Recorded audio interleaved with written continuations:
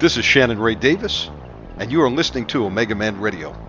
Welcome to my world, the world of the Omegaman. Join us here for the nightly marathon, broadcasting Monday through Friday. You can find us here on YouTube, and we encourage you to report for duty. Get trained up. War of the Saints is coming.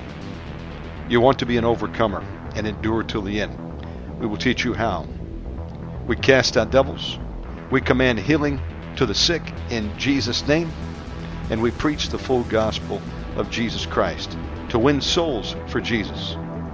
I want to encourage you right now to subscribe right here on YouTube to this channel. Smash the like button and share a link to our live chat room to everyone you know right there on Facebook. Get them to come on out and tune in and join in the fight against the host of hell. If you'd like to support this work financially, we have a PayPal button on our website. We have GoFundMe, Zelle, even take Bitcoin. And we thank you in advance for partnering with us. Our website is OmegamanRadio.com. One more thing before we start tonight's show. To the demons tuning in, we're coming for you, demon. No demon is safe.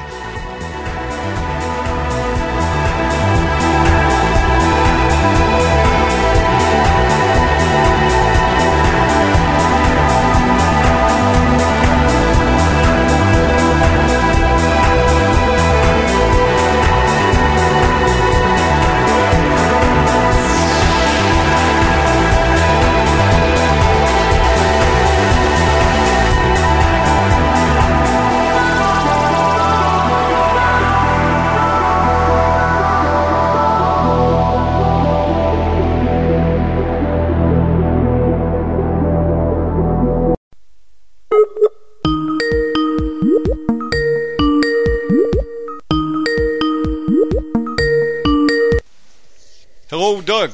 How you doing? Hello. Good. All right. Folks, welcome back. We're doing our 5-show marathon today. We've got Doug Perry up next, and then coming up at the top of the hour, we're going to have Deborah Vels. Doug, we got this hour together, and we'll get started now. Do you want to open us up in prayer? Sure. We thank you, Lord, for all the good that happened today. Whatever that wasn't good that happened today, please let it just melt away.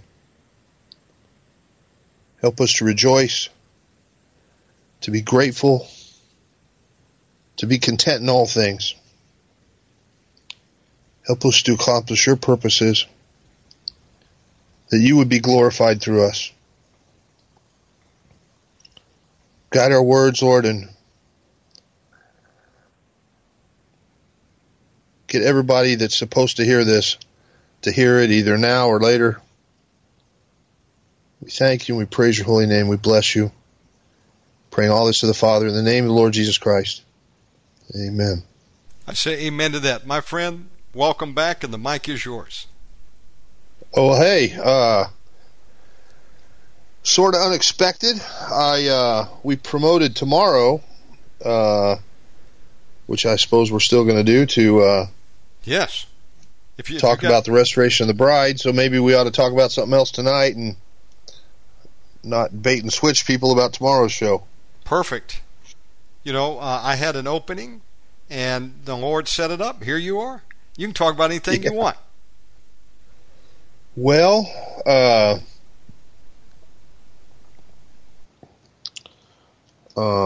last show we talked about the dad filter and how sometimes people put God in a box shaped like Earth Dad, and it'll clog up healing and deliverance and all kind of things when what they've learned about Dad is that he's not there, or he's not available, or he's not on their side, or whatever else. And I'm hoping that some of the folks that got to hear that were blessed by that. And I don't know if you got any feedback about it, but certainly continue to pray for the Lord to be closer and closer to you, and thank you, push you on the swings and kiss your boo-boos, and be a far better dad than any of us could have ever had or experienced. And I guess one of the biggest things about our ministry here, we have spent 20 years when the Lord showed me a vision of how bad things are and how much the church is messed up and how we need to try something different. We've been running homeless shelter and food pantry and taking care of people and the best we can. And my goal is always to get people to a place where they can walk holding his hand. When the Lord started really refining me and burning stuff off of me, I said, Lord, why don't you just kill all of me and I'll just be a walking, talking robot full of Jesus with none of me in here. And he said, no, I love you. I made you special. I'm not going to kill all of you. I said, well, you're sure killing big chunks of me for loving me so much. What's going to be left when you're done killing everything? He said, I'm going to kill everything that's more than 6 years old. All I need from you is my dad can kick your dad's butt. And it's that faith like a child where we can walk in communion with a dad that loves us, that protects us, that guides us, that is smarter than us, that is a beautiful thing. And the best gift I could ever give anybody is to have that kind of relationship. And that's not religion. Religion is really no different than sitting in a classroom where the teacher lectures on multiplication tables or geography or anything else, and you get it in your head, and then you have faith that there is such a country called Russia, even though you've never been there, and that it looks basically like this on a map and whatever else, and that the world is round and that these things happen for these reasons, and these guys won these wars because of whatever, God was on their side, and maybe you grow up and somebody tells you different, and then you start wondering what you learned, and really it's all gnosis, it's all knowledge. It's not the same as relationship with your wife, with a living, loving person that walks beside you and talks to you and guides you and is real. And that's really where Christianity is different than everything else. You could worship any 10,000 Hindu gods. You could seek nirvana and Zen. You could pray to Allah, but none of them are going to talk back to you and guide your life, tell you what shirt to wear, tell you who to marry, tell you what the right thing is to do all the time. You're going to have to rely on some book that somebody wrote about what they wanted out of you. And then you have to just believe that the stuff in that book is right. And, I know people that say, well, you're only a Christian because you grew up in America and you grew up in the church and whatever. And that's not the truth at all. I grew up in the church, and then I decided it was whacked. And then I met Jesus in person. And he is everything he said he was and who he says he is. And for 20 years now, I've been walking with him, holding his hand and listening to him and doing whatever he wanted. Sometimes I have people come and say, well, I can't help with the food giveaway on Saturday because it's a Sabbath and I got to rest. I'm like, what exactly day do you think is the day God would want you to be doing a food giveaway and caring for the poor? I mean, if it's right to do good on the Sabbath, then why wouldn't you come help with this? And in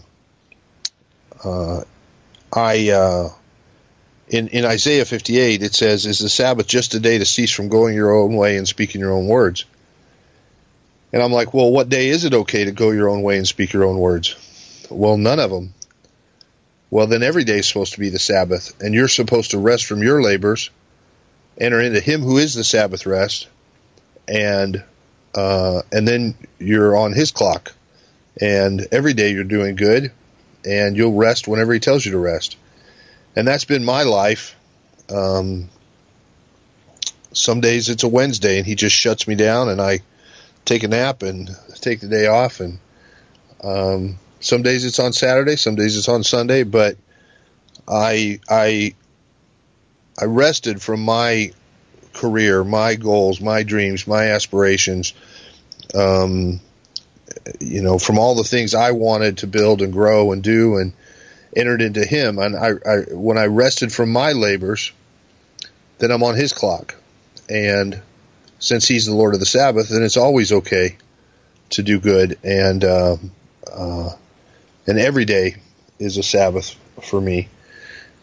And I think that's what the Christian walk ought to be when we are led by him. There's so many verses like Proverbs 3, 5, and 6. Trust the Lord your God with all your heart. Lean not on your own understanding. In all your ways acknowledge him, and he'll direct your paths. But how many people sit in churches directing practically all of their own paths? Or most? How much is okay? How much compromise? If you say he'll direct your paths, but most people don't know how to do that, and probably don't want him to. And in Exodus chapter 20, God had told they've just come out of Egypt. They've seen the parting of the Red Sea. There's thunder and lightning on the top of Sinai. He tells them all to fast for 3 days, consecrate themselves, and then he speaks from the mountain and gives them all the 10 Commandments. We think that Moses went up the hill and he wrote them with a finger on tablets, but that's not how it started. He talked to everybody, and he told them all the 10 Commandments. And the elders come to Moses trembling and say, "Don't have him talk to us like that anymore. We will die." And they would have died to their flesh. Because if God talked to you like that all the time, there's no way you can look at your neighbor's wife or move a marker on your neighbor's land or not be responsible when your bull gores somebody or whatever else. When you're hearing thunder over your head telling you, "Hey, don't look at that," or whatever, "Don't eat that."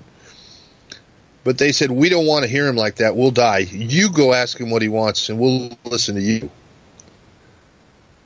Which sounds suicidal because they just said they would die if they heard him, and then they're going to send Moses up there to listen to him. And Moses says he's just trying to test you so that the fear of the Lord will keep you from sinning. And they said, no, we don't want that. We want man. You go ask him what he wants, and we'll obey you. Which they never do, because it's easy to obey man. Man isn't lightning and thunder at the top of a mountain making the ground shake. So Moses goes up the hill and says, they don't want to hear you like that. And he says, "Oh, for a people that would hearken to my voice so that I could bless them." And he says, I'm going to write my laws on hearts of flesh instead of tablets of stone. He says, I'm going to send one like unto them in the flesh that they can listen to him. So he sends Jesus, and as fast as we can, we kill him. And he says, I'm going to write my law on on hearts of flesh instead of tablets of stone. So he sends the Holy Spirit to guide us in all things. And as fast as we can, we convince people that the Holy Spirit doesn't talk to you. You can just listen to the pastor. And they never really do obey Moses. He's constantly having to run around the camp with incense trying to stop some plague or another from killing them all because they're grumbling against Aaron or they're worshiping the wrong stuff or something. And all because we are just so sure that we'd rather be in charge of ourselves than let him be in charge. And we've been convinced that God doesn't really, he's too busy to be involved in how many crab rangoons you should have on the Chinese buffet. Well, I'm telling you he's not. And I'm telling you he's big enough to keep track of exactly what shirt you ought to be wearing, and he does care about that stuff.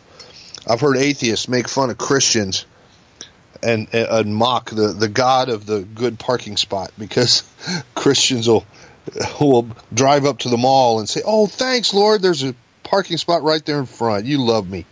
And atheists think that's stupid. And And I don't. I really, really don't.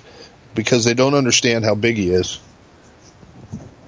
I was lamenting the state of America one time, and I said, Lord, I don't think in the age of the hair club for men and computers that they're particularly impressed that you know every hair on their head. That doesn't seem like such a big deal. I said, Lord, what can I tell them that will explain how big you are? He said, you know quarks? And I'm like, yeah, you know I know quarks. There's electrons and protons and neutrons, and then there's muons, and then there's quarks, the smallest subatomic particles that we've identified. And there's trillions of them passing through each of you right this minute as you're listening to the show. And he says, you know quarks? I said, yeah, I know quarks. He said, every quark has a personal name. And I know its name, and I know where it started and where it ends, and I know everything it's going to bump into in between. Is that big enough for you? I'm like, serial numbers? No. Bob, Mike, Cindy. Wow. We're really, really not anywhere near understanding him. And we come up with religion that Calvin says, I got this 5-point plan that completely describes God and summarizes him and who he is and how he acts and what he wants, and I've got it all figured out. And then the other guy says, well, I've got five that are the exact opposites of your 5, and I think they work better. And we argue, and we even kill people over them sometimes. And it's a crying shame, because we could have known him, held his hand, walked with him, been directed by him.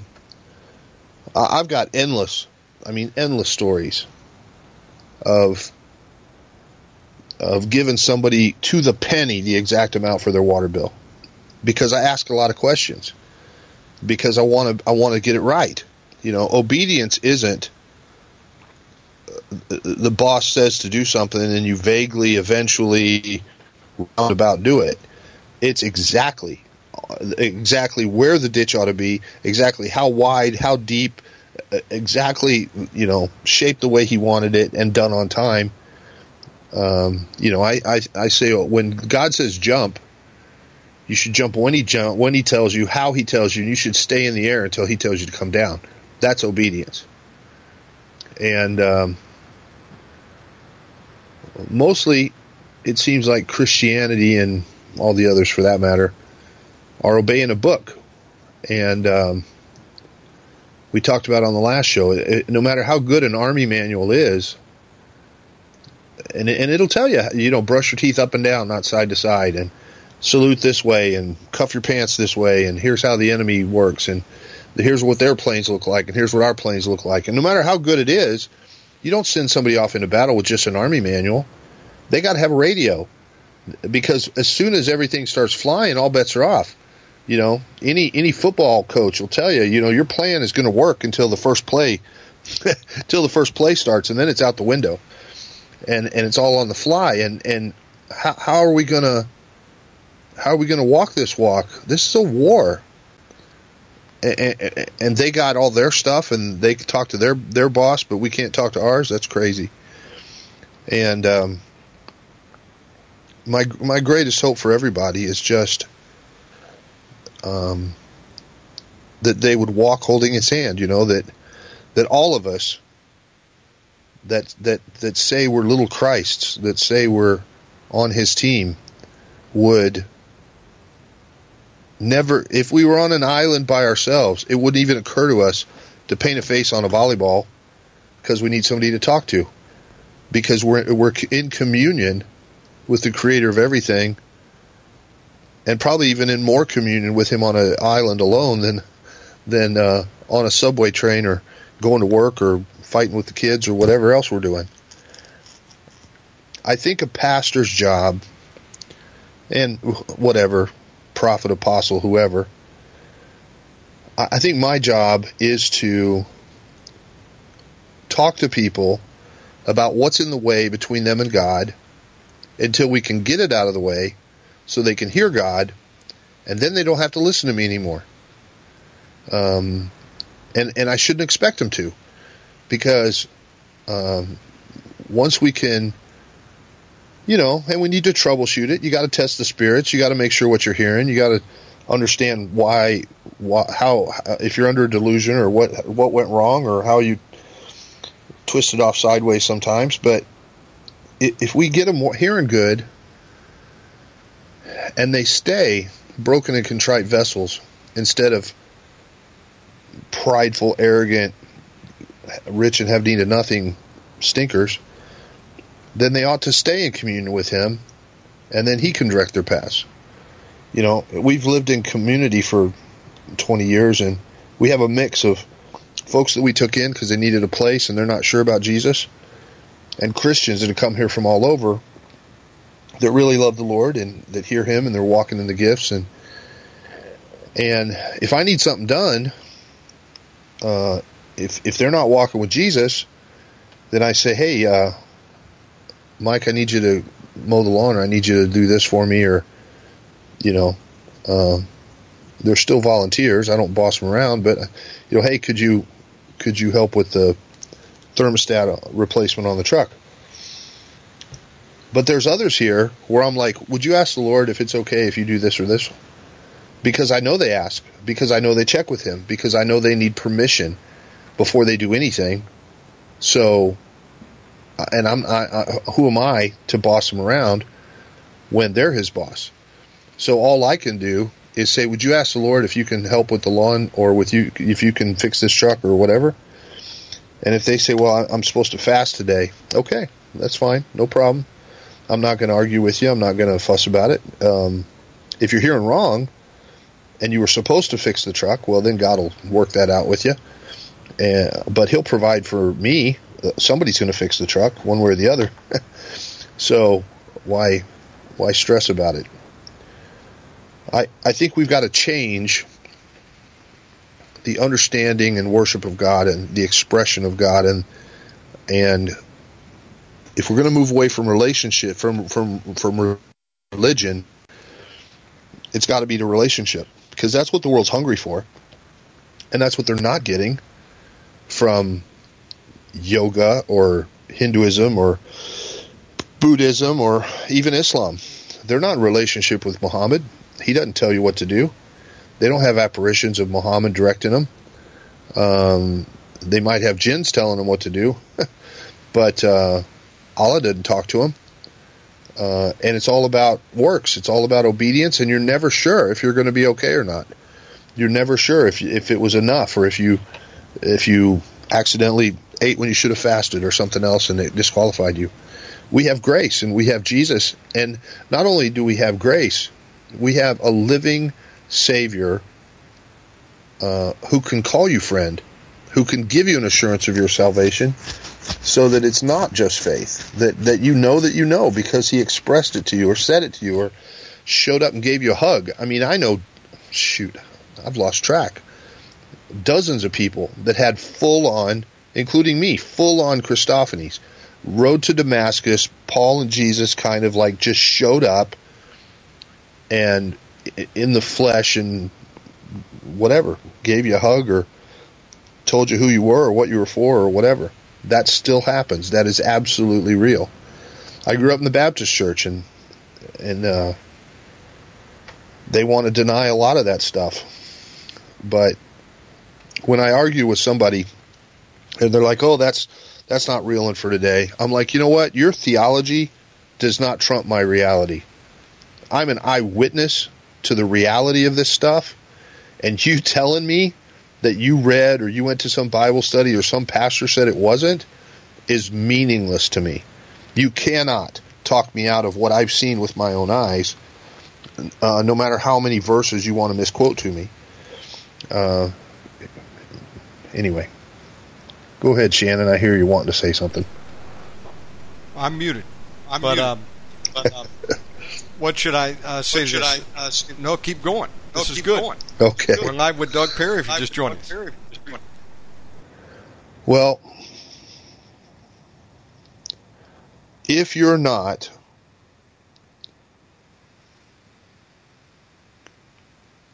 constantly aware that he's right next to you, I wish you would be. I pray you would be. I don't think anything but that is going to get us through what's coming. I think the Lord named this ministry Fellowship of the Martyrs way back in 2004 when I got filled with the Holy Spirit. He showed me how bad things are and how much we need to hurry. And he said, this is what the church ought to be. The koinonia of the martus. The comradeship, the fellowship of those who will not back down no matter what. Koinonia, the difference between church and koinonia is like the difference between a bag of marbles where they get together and they kind of clink around on each other a little bit, or a bunch of grapes where they get stomped into a wine and they can never get back in their own little skins again. They're inextricably mixed together, and they are one in a way that a bag of marbles could never be. And so much of church is just getting together once in a while and clinking around on each other. And you could say, well, I know that marble, or I bumped into that marble last week. But it's not like you have poured into each other back and forth so many times that you're not even sure how much of them is in you and you is in them. And it's not about words. It's not about teaching. It's about spirit. In Isaiah 58, there are three kinds of fasts. The first one, he says, is the wrong kind. Is it a day? Is this the day I've chosen for you to pretend you care what I have to say, to hang your head and put sackcloth and ashes and pretend like you're really interested in me? You're just going through the motions, wearing the right outfit, making the right noises. We all fall down. We lay our crowns at the feet of Jesus. But you always sing that song standing up with your hands in the air, not with your face down on the ground, bawling. He says, this is the wrong kind of fast. This is no kind of way to hear my voice. And then he goes on and he says, but if you will break the chains, lift the yokes, break the yokes, feed the hungry, clothe the naked, take in the poor wanderer, stop the malicious talk and the pointing finger, then you'll hear me say, here am I. And then he goes on and he does it again. And so he repeats. Again, that was physical. Feed them, clothe them, house them, watch your tongue. What is denominationalism except the pointing finger, malicious talk? What is a seminary except a school of opinion where you go to learn why the guys at that other school of opinion aren't as smart as you? So then he goes through it again in the Spirit and says, if you will extend your soul to the thirsty soul and satisfy the afflicted soul, then you'll be a well-watered garden with springs of water that never fail. And then you'll restore streets with dwellings, and revival, restoration will come. And everything gets green again and starts growing like it should, instead of a desert wasteland. And that's the part that the church may do some feed the hungry, clothe the naked, take in the poor wanderer, but we don't know how to extend our soul to the thirsty soul and satisfy the afflicted soul. And sometimes we'll take time and we'll practice and we'll get together and we'll use our skills with music or something else to sing an encouraging song that may lift their spirits or make them feel a little better, but it's not the same as just balling up every good thing in you and saying, Lord, give it to him. Whatever peace I have, whatever ability I have to hear your voice, whatever treasure I have in heaven, Lord, spend it on grandma's hip replacement. Spend it on this guy's cancer. Cash all my chips in and spend it on this. And what we have found is that I wrote a book called Reign Right Now, Lord, that's free on our website at fellowshipwithmartyrs.com under books, under ebooks. And there's an audio book for it, too, you can listen to free. And the Lord told me that we're wasting our time praying for the latter rain and the early rain and for him to pour his Spirit out on all flesh. And there was this thing, Lou Engle was doing this event called The Call back in Nashville in 2006, and 100,000 kids getting together in Titan Stadium after they fasted for 40 days and to pray for the God to pour his Spirit out on all flesh. And I heard about it and I was irritated, and I'm like, Lord, why does this bother me? Kids are getting together to pray. What's the big deal? And he said, it's not you, it's me. I'm like, okay, why does it bother you? He said, it's a giant waste of time. He said, they're not fasting because I told them to. They're fasting because Lou Engle told them to. And they're gathering to pray for me to pour out my Spirit on all flesh, and it's a giant waste of time. I said, well, it says you're going to pour out the latter rain and the early rain and pour your Spirit out on all flesh, and I'm ready anytime now, so when are you going to do that? He said, as soon as you guys start pouring my Spirit out on all flesh. I'm like, the what?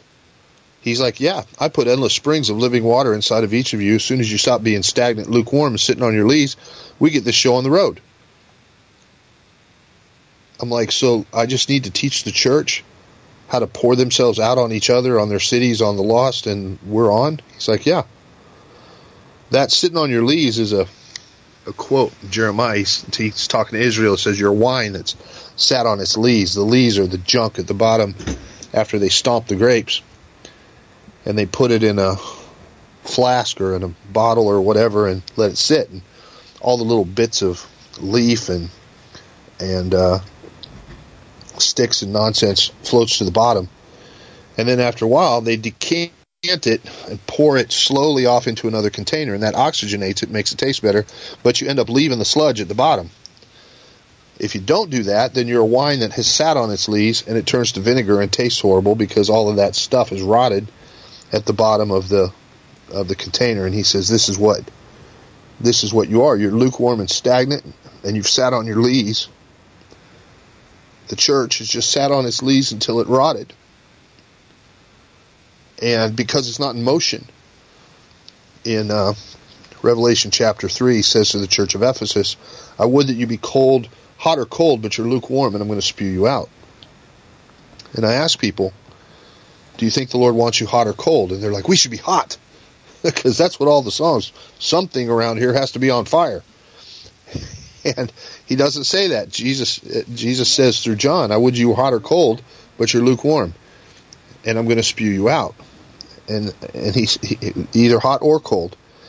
And people are like, well, I don't understand. Why would he want us cold? And I'm like, dude, these are agricultural people that walk everywhere. They know if cold water is coming up out of the ground or coming in a stream, it's flowing water.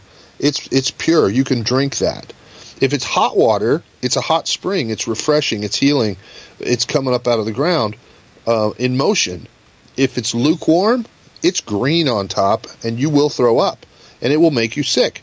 Anybody that hikes in the woods knows not to drink lukewarm water. And he's saying this is the problem, that you're stagnant. And I would that you'd be in motion, that you'd be poured out.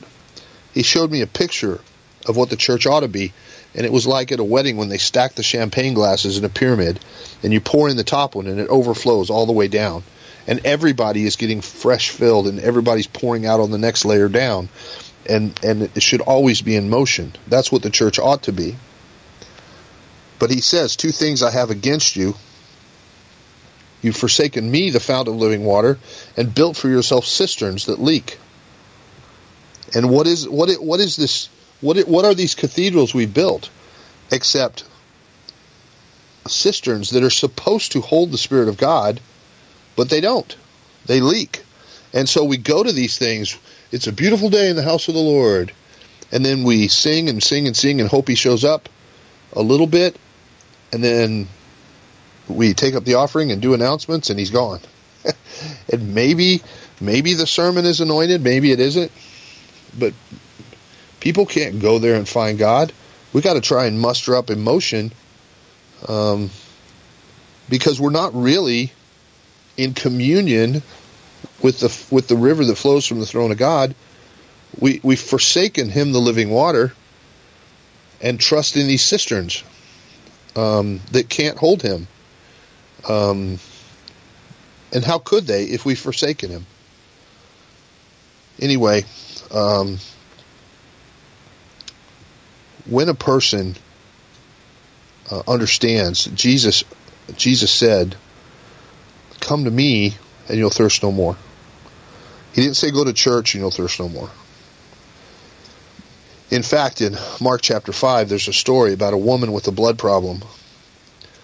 And it's very prophetic, and it has application to the church in America, because it says that she'd been suffering for a long time, and she'd gone to all the guys with doctorates, and all they did was take her money and leave her worse off. And for years and years, she'd gone to one guy with a doctorate after another, thinking they might help, and all they did was make her poorer. But she knew, if I could actually touch Jesus, I'd be okay. So in the midst of a crowd with the disciples doing bodyguard duty, trying to get him through this crowd, she sneaks up behind him and touches the tzitzi, the knots on the corner of his prayer shawl, the most holy of a rabbi's prayer shawl, and is instantly healed. And he stops in the middle of this crowd and says, "Hey, who touched me?" And the disciples are like, "What, are you kidding? Everybody's touching you." "Nuh-uh, somebody touched me different. Power has drained out of me. Virtue," it says in the King James. The Greek word is dunamis, from which we get dynamite. The dynamite of God has drained out of me. And he stops and he looks around and he said, "Who did it?" And she comes forward and said, "It was me, and I know that I'm healed. I can feel in my body that I'm healed." And he said, "Go, your faith has healed you." He didn't intentionally heal her. There's no evidence he even knew she was there. But she went and she grabbed heaven by force and took what she needed. She knew, if I can touch Jesus, I can suck out what I need. And she did. And we need to have that faith. When some voice is screaming in your head, you need a drink right now. You need to smoke something. You need to shoot something. You need to whatever. You need to say, "Lord, give me whatever I got to have to get through this." Because it's got to come from you. And then reach up and grab it. And believe in faith that he's going to give it to you. And you're going to have what you need. And that's where a dad filter can really mess things up. If you really don't think he's for you, that he's on your side, that he's going to come for you when you call, it's hard to walk in that kind of relationship. The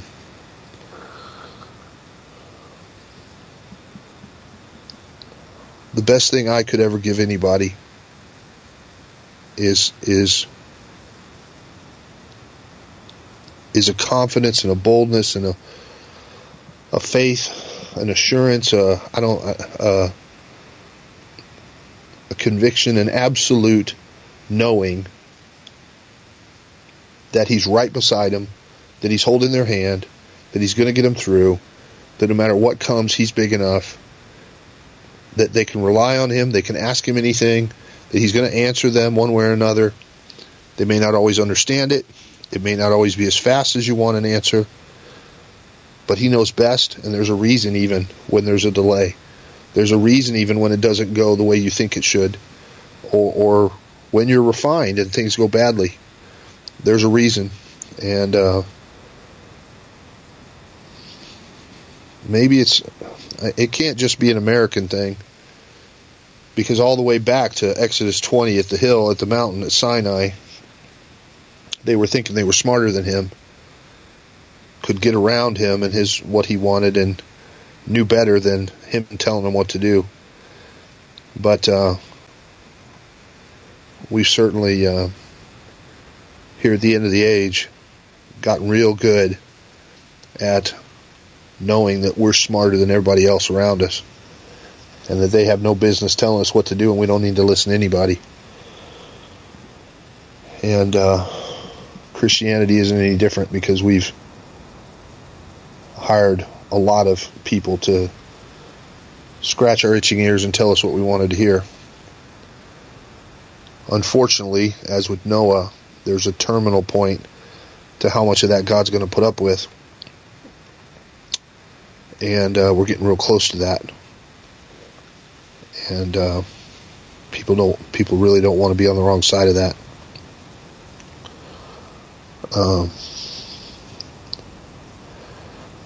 So I want to pray for whoever's listening, and see what happens. Amen. Lord God Almighty, we're sorry for the hypocrisy of saying that you're Lord and then not letting you direct all our paths. Maybe not even believing you could, or that you wanted to, that you were too busy to do it. We'll listen to our boss, we'll listen to our wife, but we don't even want to try to slow down enough to listen to you. We're really sorry. I'm asking, Lord, that you would break our hearts, that you would spoil us for anything other than you, that it would all taste like cat pee, that this whole of creation, the things other people spend their lives chasing, bigger houses and cars and boats and experiences and whatever, that it would all just, that we would see it through your eyes for the uselessness that it is. That without love, which can only come from you, it's all pointless. And we're just spending ourselves for wind. For all those listening, Lord, I'm asking you to do whatever you got to do to them so they could hear your voice, know it's you, not be fooled by any other voice, and that you would help them to obey.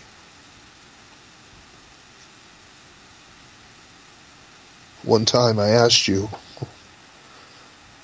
how could I love you more? And you said, obey better.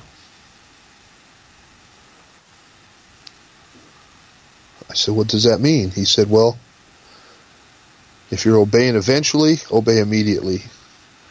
If you're obeying generally, obey specifically. Strive to obey, because his ways are best. Because the best thing he could do to bless you is to have you do things his way. He wrote the manual. He knows how everything works. Why would you want to do it your way? You didn't invent you. You don't know what's good for you. You know what TV told you was good for you. It's not near the same thing. So, Lord, I'm asking,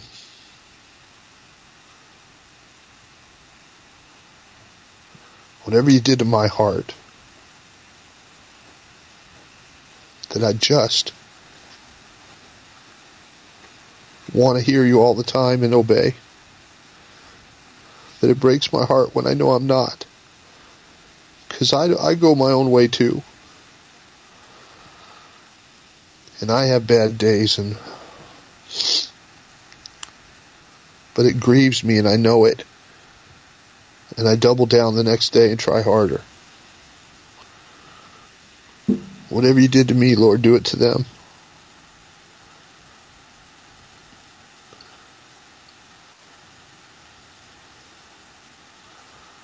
We need a people that are repenting and mourning for the state of things. You said even at the end, at the very end of all of this, the worst time the world's ever seen, there will still be people partying and laughing and being given in marriage and somehow explaining to themselves how everything's just fine. It's going to keep going the way it has. And man, oh man, I don't want to be one of those.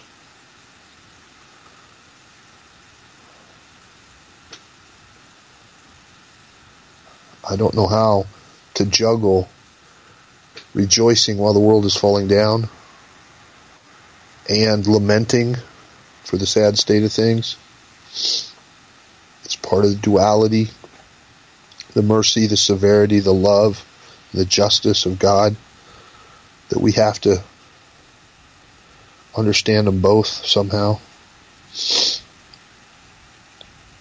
But Lord, help us to find that balance where we can sing and worship you in a FEMA camp, knowing that everything's going to be okay, while we're at the same time grieving for the lost and for the stupidity of the bad decisions people are making and the cost on their head. And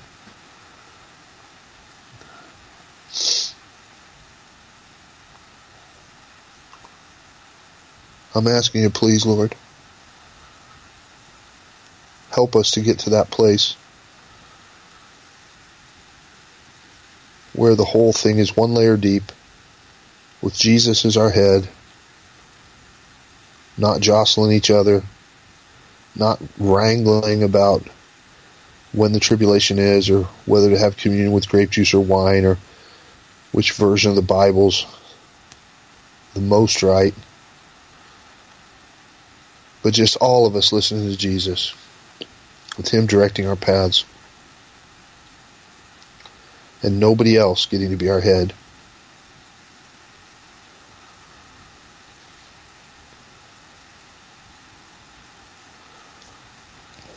There's so many people,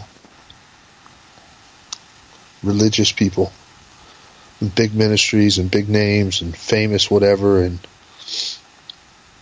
that are so stubborn and so set in their ways and have such a difficulty loving somebody that disagrees with them.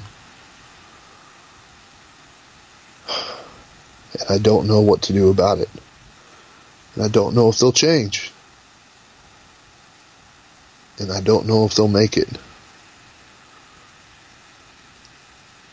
When you say that if we don't love the brethren, the love of God's not in us. And we can find so many excuses to not love the brethren.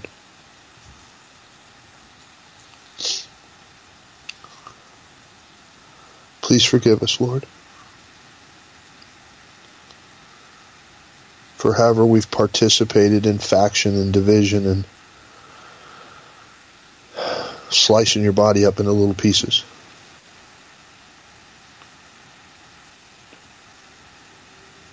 Please get it out of our system.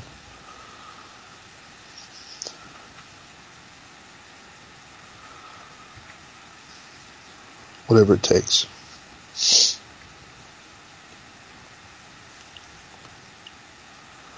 We bless you, Lord, and thank you.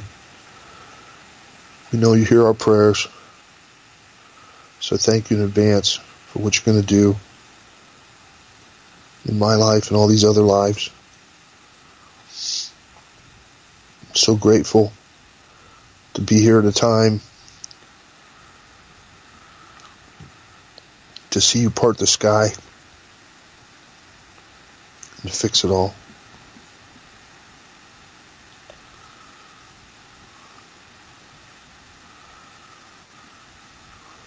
In humility, we come praying this to the big throne, straight to the Father, in the name of the Lord Jesus Christ, who goes before us and makes a way.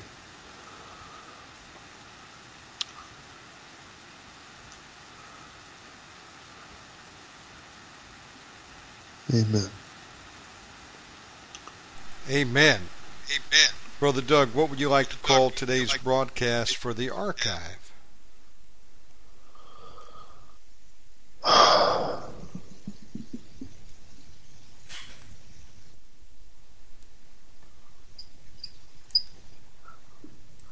to love him more. Perfect. How to love him more. Great message. Brother Doug, I want you to tell people about your ministry, what you got going on over there that they can be a part of, and how to contact you. Well, the main website is Fellowship of the Martyrs, and I've gotten 8 books there that I've written over the years about how to hear God better and how to get tuned up, spiritual warfare, what's wrong with the church, and they're all free as PDF download, or you can. Some of them have audiobooks. Some are available as paperbacks if you want to order one, but off Amazon. And we got music we've written. I'm going to send you a couple of those links. Oh, cool! Because you won't get a strike for playing them on your show. And we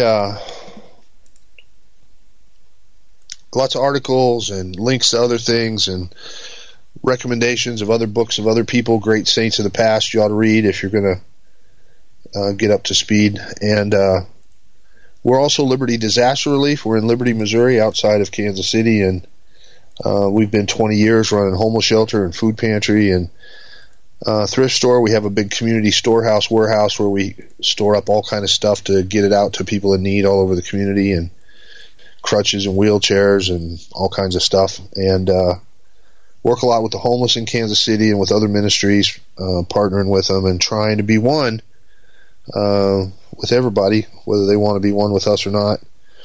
And if you really study the Bible, the only thing you can find is Church of Ephesus, Church of Smyrna, Church of Laodicea, one body per city. And so we're trying to encourage people to begin manifesting what that might look like outside of the walls. And on tomorrow's show at 7 o'clock Central, we're going to talk some more about some of what the Lord's given us about how to provide a framework for the bride to be restored outside of the walls that I know is the Lord. I don't take any credit for, and I don't know how we get from here to there, because it's going to take a lot of people, a lot of money, and whatever. But I believe that we could change the world, and I believe He's going to do it, one way or the other. And so I'm looking forward to talking about that tomorrow. We have 10 or 12 mobile homes. We wanted to build a village of tiny homes. We have a 40-acre farm with a 20-acre limestone mine cave underneath it that could probably house 1,000 people. Real But we wanted to build a village of tiny homes, and the neighbors and zoning and everybody flipped out. So there was a mobile home park down the road, and we he started donating old mobile homes, and then we bought some and for cheap, like $1,000, and rehabbed them and put people in them, and people started coming from all over. We just had a gal from Madagascar that was here staying with us for a couple of months, and but we have people come and get prayer, and when we have room, we take people in and that the Lord sends that need help, and help them find their place, what they can do to help out around here, fixing a car or working at the thrift store or whatever. But it's a simple life. My wife and I live in one of the mobile homes here in the park, and we've spent all day today fixing frozen pipes, and we don't have the luxury of Bali, so we're here in it's cold 0-degree Midwestern cold in a mobile home fixing broken water pipes. Wow. But anyway, so that's a little bit of who we are. I'm pretty well an open book, but I do believe God's called me to pray for revival and restoration in Kansas City, and to call people to a higher way than sitting in a pew listening to a choir. Yes.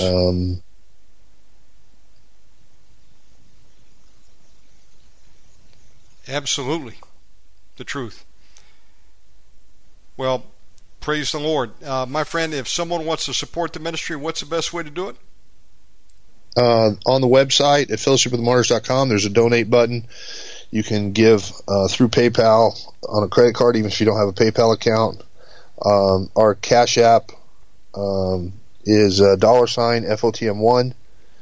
Our YouTube channel is FOTM1. We got a couple of thousand videos on there going back 17 years, 18 years, about since YouTube started. And there's Venmo and Zelle and other options, Chime, mail a check. All the links are on the website there under how to help. Yeah, we've had people over the years donate a couple of houses, boats, RVs, lots of cars, a couple of motorcycles, whatever. And we just try to flip them, use them for the kingdom, use the money for whatever. But we're super efficient. Nobody's paid a salary. Nobody gets a paycheck. We have no employees. It's just volunteers and sharing with each as they have a need and trying to walk out the Book of Acts kind of Christianity. Amen. Fantastic. You're doing a great job, my friend. Once again, fellowshipofthemartyrs.com is a website? Yeah, that's right. Okay. Friends, get over there, and we'll have this up here in about an hour or two in the archives. I encourage you to get this tonight and the others that are being posted. And, what else do I need to mention? You also have a YouTube channel. How do they find that? It's FOTM1, Fellowship of the Martyrs 1, FOTM1 on YouTube. And we've got videos there about the farm and about the food pantry and stuff, just all the way back to when I wasn't as gray as I am now, commemorating, just memorializing our whole journey to get to where we are now. And yeah, would love to. I answer all the comments. I read all the comments there, and don't forget, one of these days, we're going to do a live show where they can call in and get prayer and yes, absolutely, answer questions and stuff. Yeah, excellent idea. Absolutely, we will. We have that capability now back again with Blog Talk Radio, so we'll hook that up. My friend, right thank you for coming on tonight, and God richly bless you. See you tomorrow. You too. Amen. Yeah, okay. We'll be here ready tomorrow. Looking forward to it. Thank you, Doug. Thank you. Bye-bye. Friends, let's go to a song, and we'll be back here in just a few minutes with Dr. Deborah Vels.